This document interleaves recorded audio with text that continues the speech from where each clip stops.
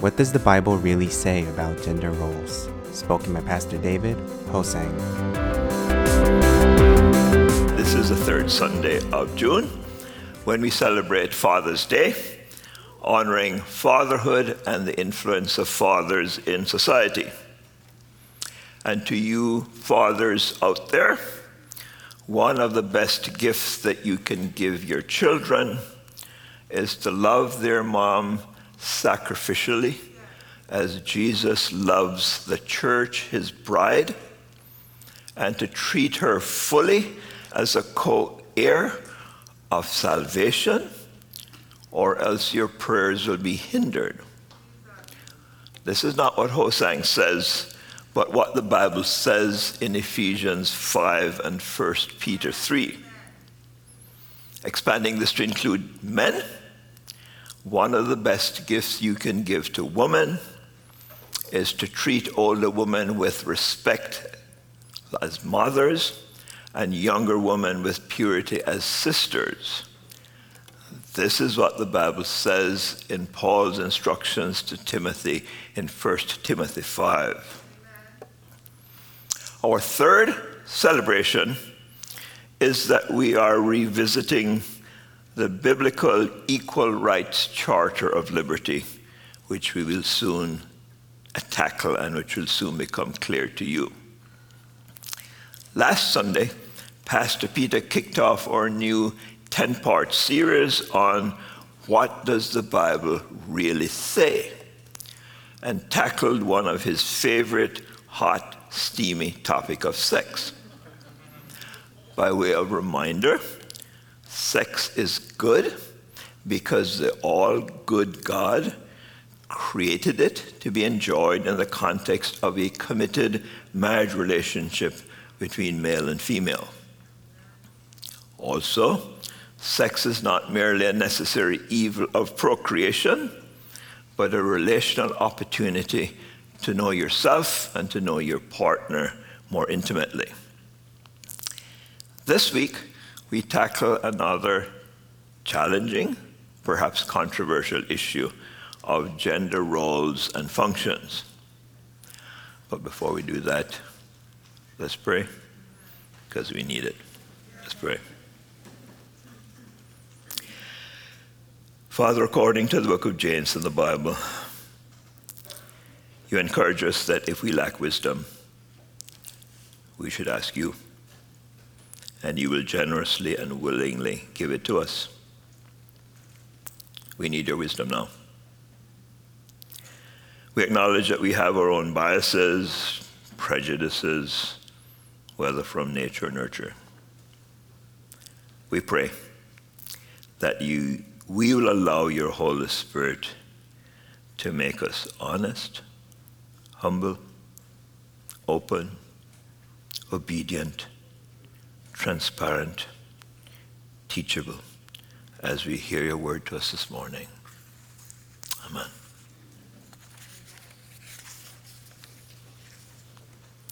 It is only a short Google click away to discover what certain words or terms mean. For clarification, today we will not address the specific issue of gender, since that was assumed and therefore not an issue in Bible times. So the Bible does not really address that particular issue in a major or explicit way. However, there are far more material on gender functions and roles that will focus on what does the Bible really say about gender roles or gender functions. So here are two basic definitions of gender role. The first comes from the Oxford English Dictionary. Gender role is a role or behavior learned by a person as appropriate to their gender, determined by the prevailing cultural norms. A more expansive definition from Wikipedia describes gender role as a social role encompassing a range of behaviors and attitudes that are generally considered acceptable appropriate or desirable for persons based on that person's sex. Gender roles are often centered on conceptions of masculinity and femininity, although there are exceptions and variations. The specifics regarding these gendered expectations may vary among cultures, while other characteristics may be common throughout a range of cultures. So, my friends, it is important for us as Christians to be informed and to know what the world believes regarding important issues of life. Two advantages of this are that it forces us to reflect on what we Christians believe and why we believe what we believe, and for us to engage in civil, constructive dialogue with those who do not share our beliefs or don't even know what they believe. This will help us to clearly identify the essential similarities or radical differences in what we believe. The primary starting point of all Christians ought not to be, so what does the majority believe?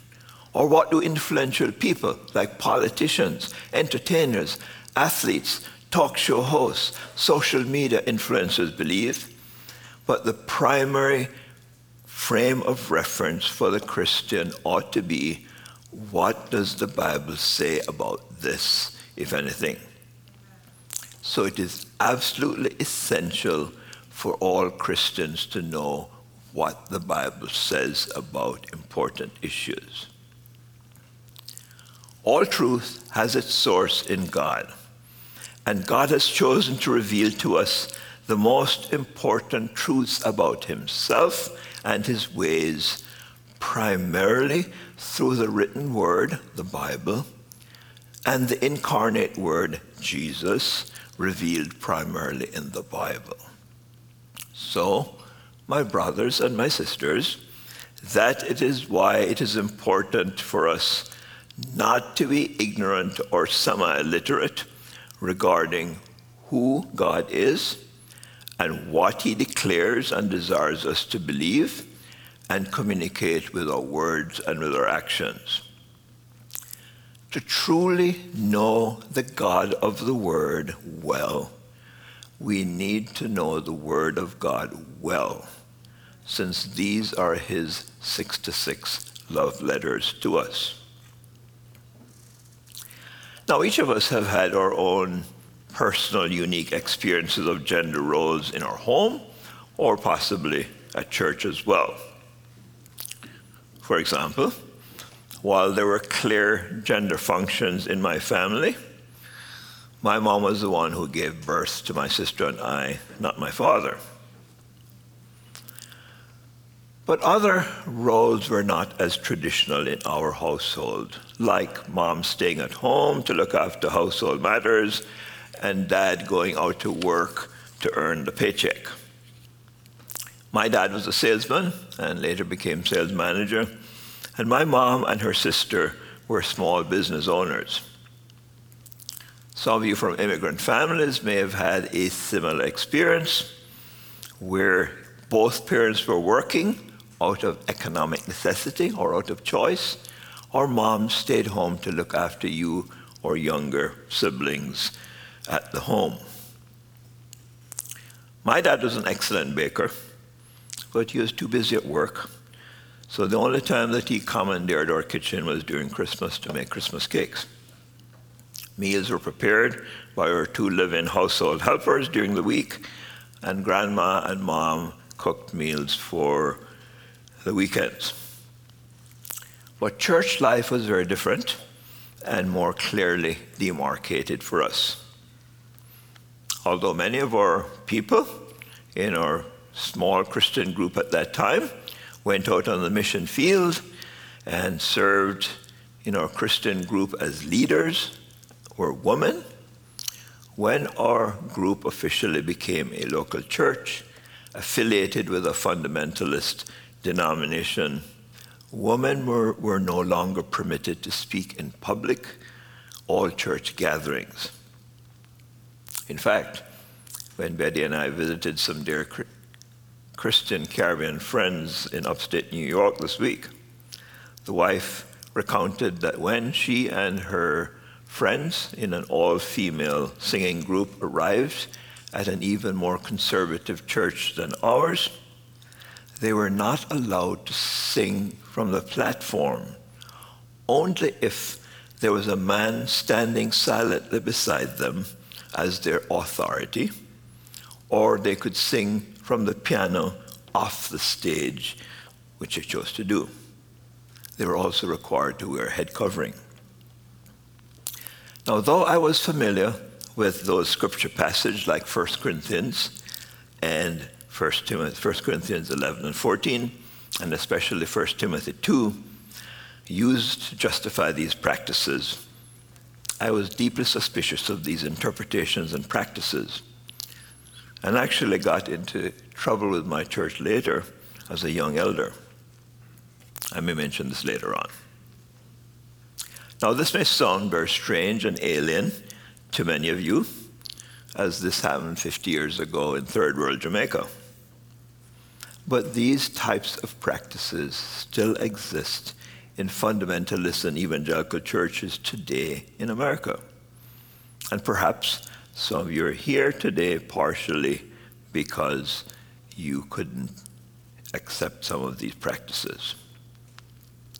Today, we will focus essentially on two basic questions regarding what should we know and what should we do. I'll try very hard to give you a drink of water from a water hose rather than from a fire hydrant today. But we will go rapidly through many Bible passages which implicitly or explicitly address the issue of gender roles. The dirty secret is out. Since most preachers have been men, they have often not identified and emphasized the numerous occasions in which women have played a prominent, even countercultural role in the Bible, in the midst of a predominant patriarchal, male-dominant societies of the ancient world. Sadly, with time constraints, we won't be able to devote significant time to each of these passages. But let's make a go at it. Well, firstly, we need to be humble about acknowledging that the Bible does not address some contemporary questions, with one obvious reason that they were non-issues then. In cases like these, we need to look at Bible principles, extrapolate them, and use our sanctified common sense to apply them to our unique situation today.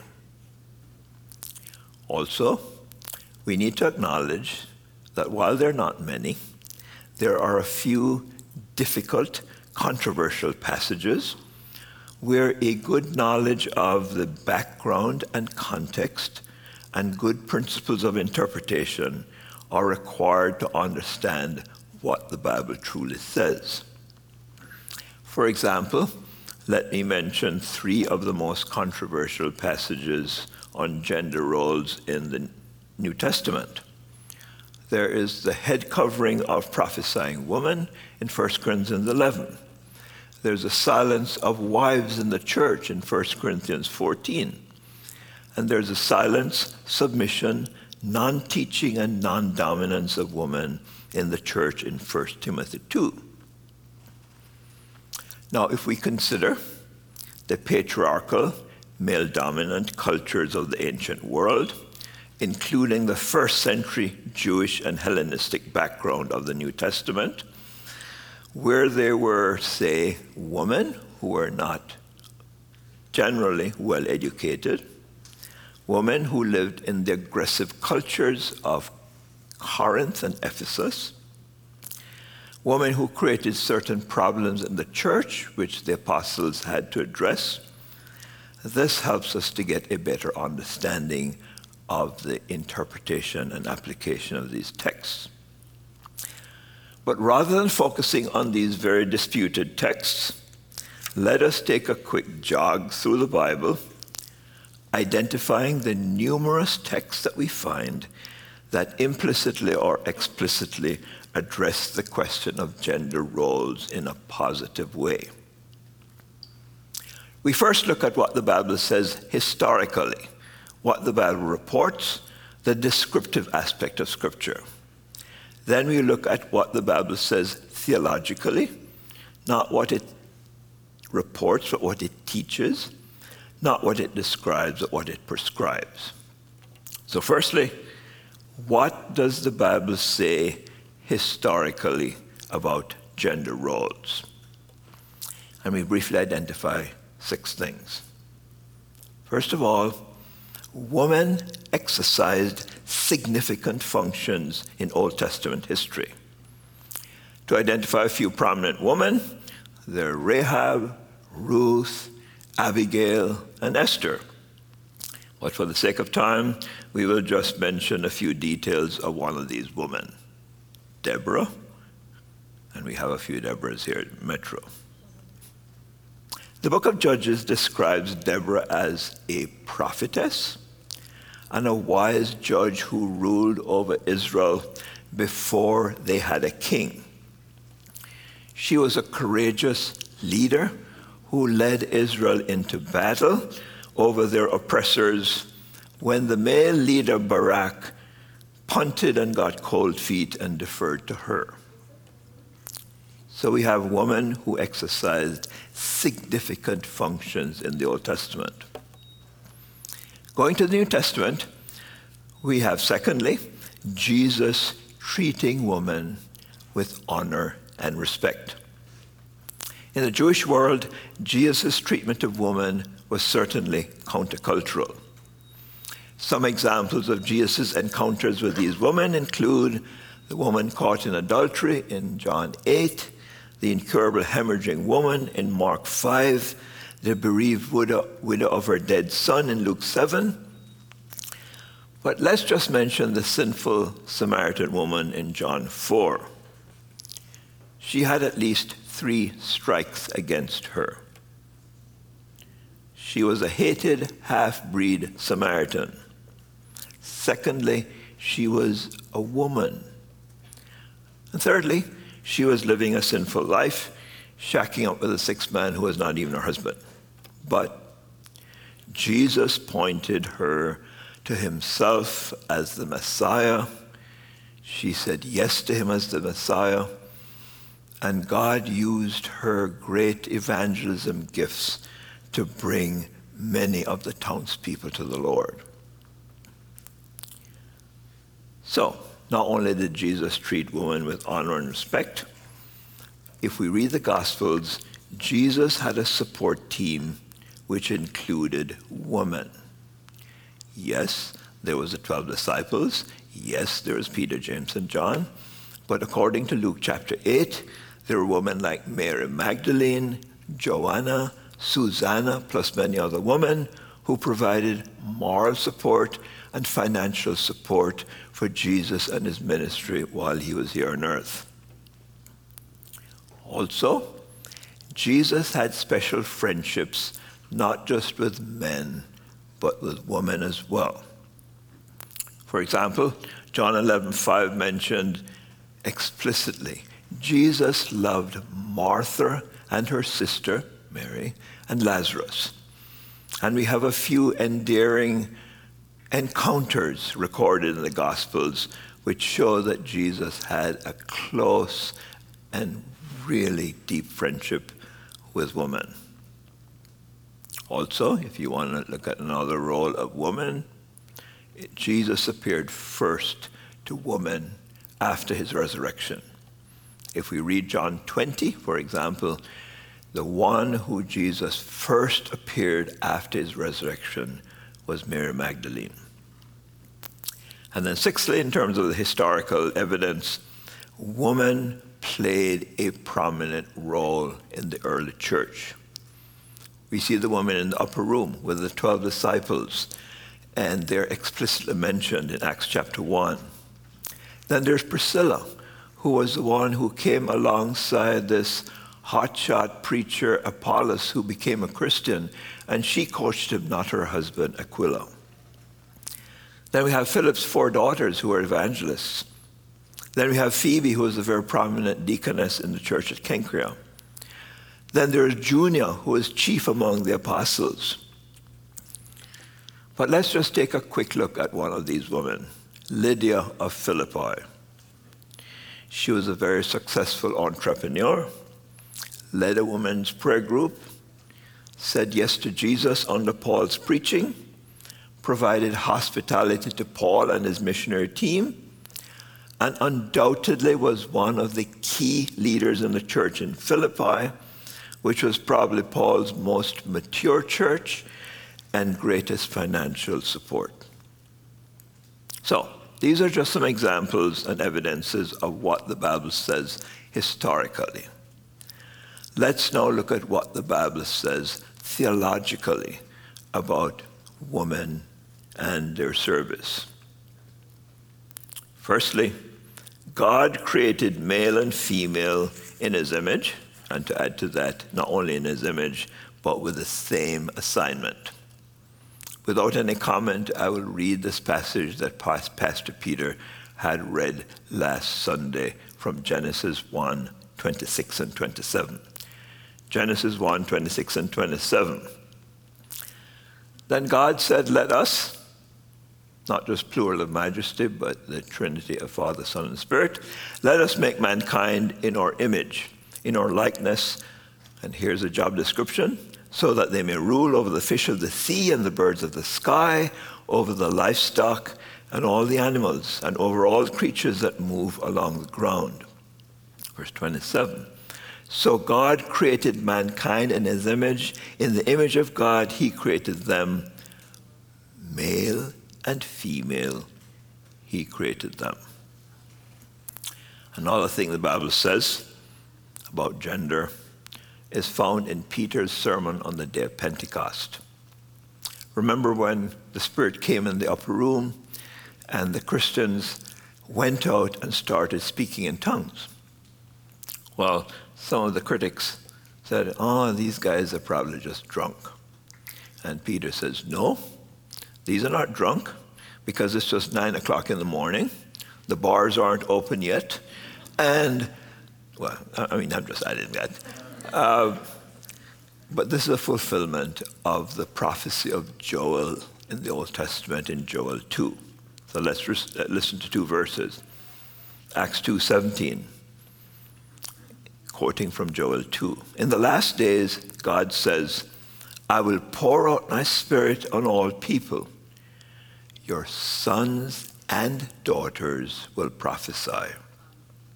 And then the next verse, even on my servants, both men and women, I will pour out my Spirit in those days, and they will prophesy.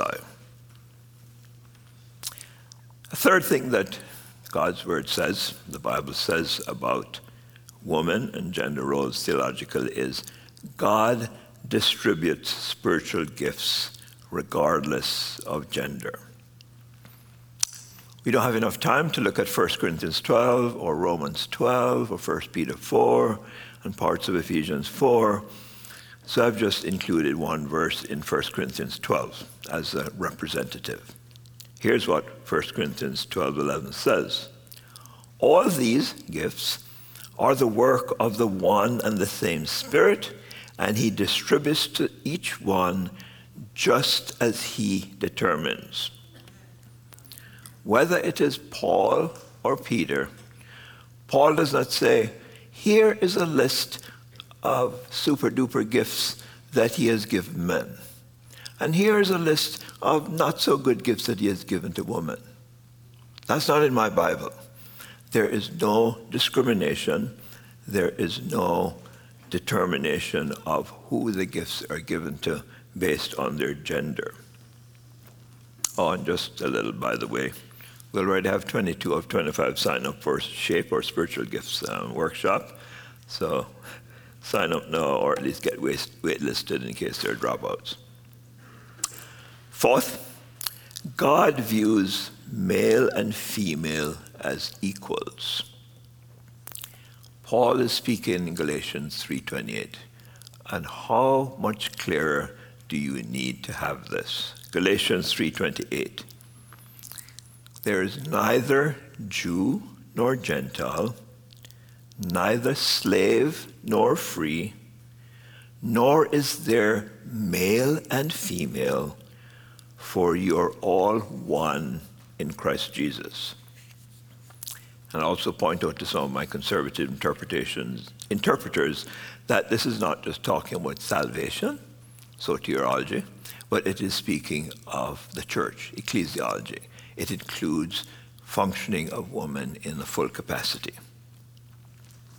And then fifthly, God designates marriage functions, not ratings.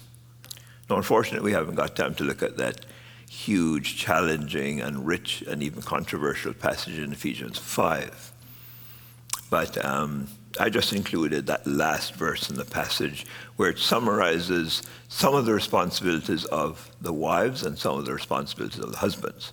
So Ephesians 5:33, however, each of you must also love his wife as he loves himself, and the wife must respect her husband. Let me just make a few comments on Ephesians 5 and overall. Difference in function does not mean superiority of persons. Case in point is that in 1 Corinthians 12, when Paul talks about the body of Christ, he makes it clear that every single member of the body is vitally important, and there is no ratings or rankings such as the eye better than the ear or the hand better than the foot. So, the designated headship role of the husband in the family doesn't make him superior and his wife inferior. Here are just a few summary highlights of Ephesians 5. First of all, there ought to be mutual submission of all Christians to each other. Verse 21 actually says submit to each other.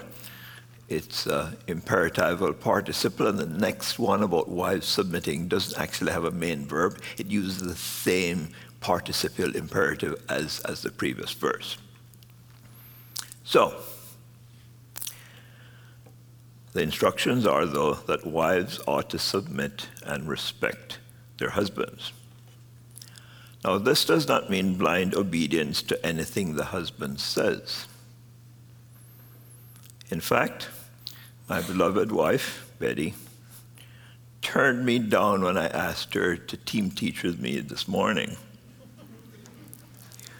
Her reason is that speaking up front is not her calling and passion, so I accepted that and didn't twist her arm and told her to submit.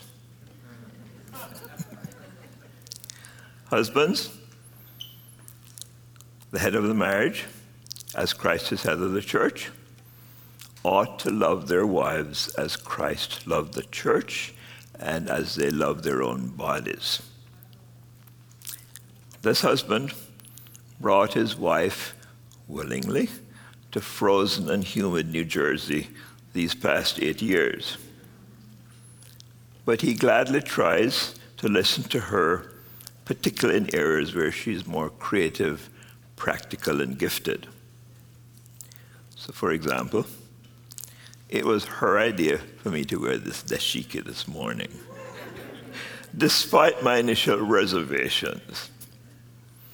When we have people coming over for a meal, she is clearly the chef, with me as sous chef, plus setter of the table, and cleaner of the house, including toilets, which is supposedly my spiritual gift,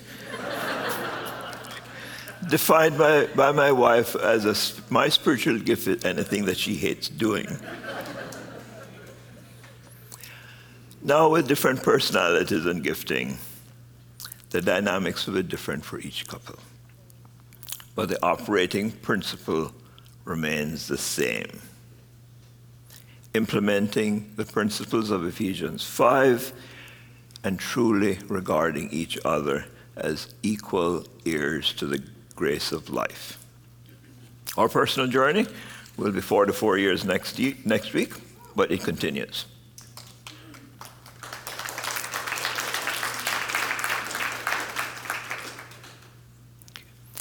Finally, in the light of what the Bible really says about gender roles, what should we do? What should our response be? I have 4 action steps for us.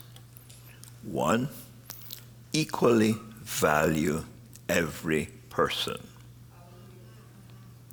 Personally, I love relationships and conversations with women, not because I'm a ladies' man, which I am not, but because it seems to me, generally, women have a greater desire for God. They are more articulate in communicating their thoughts and feelings, and they're often deeper and less shallow than men. But having said that, I will ask you women to call me out in the event that I say or do something that comes across to you as sexist or chauvinistic. We're all in this transforming together. A few weeks ago at our staff meeting, one of our male staff members uncharacteristically made a passionate statement about committed servants of God. And he talked about things like growing balls. And I listened to it and I said, well, maybe some of these women who are actually leaders may sort of take some offense to it. So I mentioned in our sermon prep this week, and we all agreed that we need to be constantly alert in how we treat each other in our thoughts, attitudes, words, and actions as equals. And we all agreed on this. Secondly, fully live to God's unique calling. It would be awful stewardship and a tragic waste of spiritual gifts here at Metro if we intentionally or arbitrarily froze some of God's gifts to women. So, ladies as well as gentlemen, for God's sake, please fully function as that member of the body that God created you to be. Some of us are different, perhaps even considered a little quirky or even weird. You may be involved in a profession or a ministry which is not usually pursued by your gender. And your family and friends may be looking questioningly or even disapprovingly at your choice. But as long as this is consistent with God's kingdom values and aligned with his will for you, go for it. Thirdly, strongly advocate the universal priesthood. As I mentioned earlier to you about the conservative church of my past, which is now very dramatically different, as a young elder, I got into trouble by asking women to read scripture on the platform, to share reports from their missionary work, because I believed then, and I believe now, that they were truly equal everywhere, especially in the church. Our denomination, the Evangelical Covenant Church, is a strong advocate for women in leadership and ministry in the church. In fact, very shortly, we'll be voting for a female president of our denomination who happens to be Pastor Kevin Swanson's sister. Now, I'll toot Pastor Peter's horn for him since he won't. As lead pastor, he has been very proactive in being an advocate for women in leadership. At our elder board, we presently have 3 women and 3 men. On our staff, we have 9 women and 9 men. 9 are ordained or licensed. There are 3 women and 6 men. On our senior pastoral management team, we have 2 women and 3 men.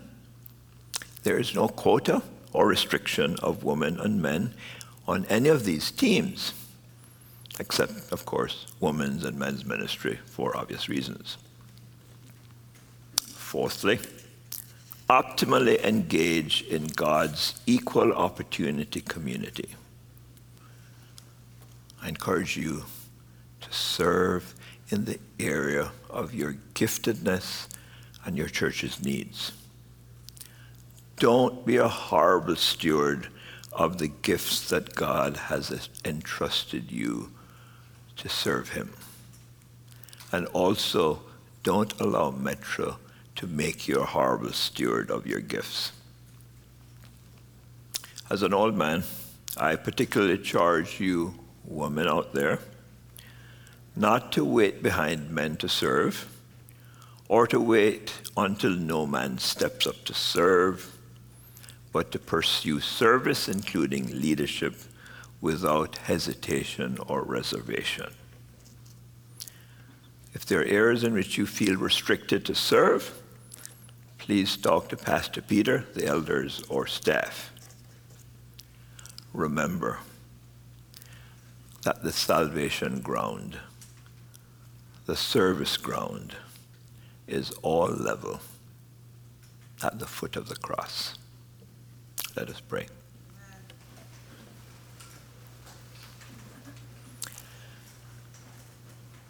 Father, we thank you so much that we don't need to have an equal rights amendment in the church, because in Scripture you reveal how precious both men and women are to you, and the significant roles that both men and women have played in the church, past, present, and also in the future. So, Father, I pray that as you have spoken uniquely and specially to each person, that we would have the courage to respond to you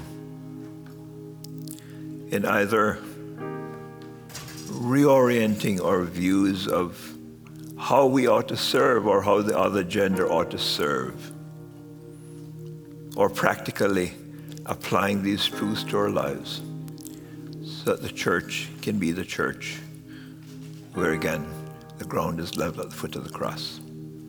So thank you for the way that you've spoken, and thank you for the way that we'll respond to you in glad obedience. In Jesus' name we pray.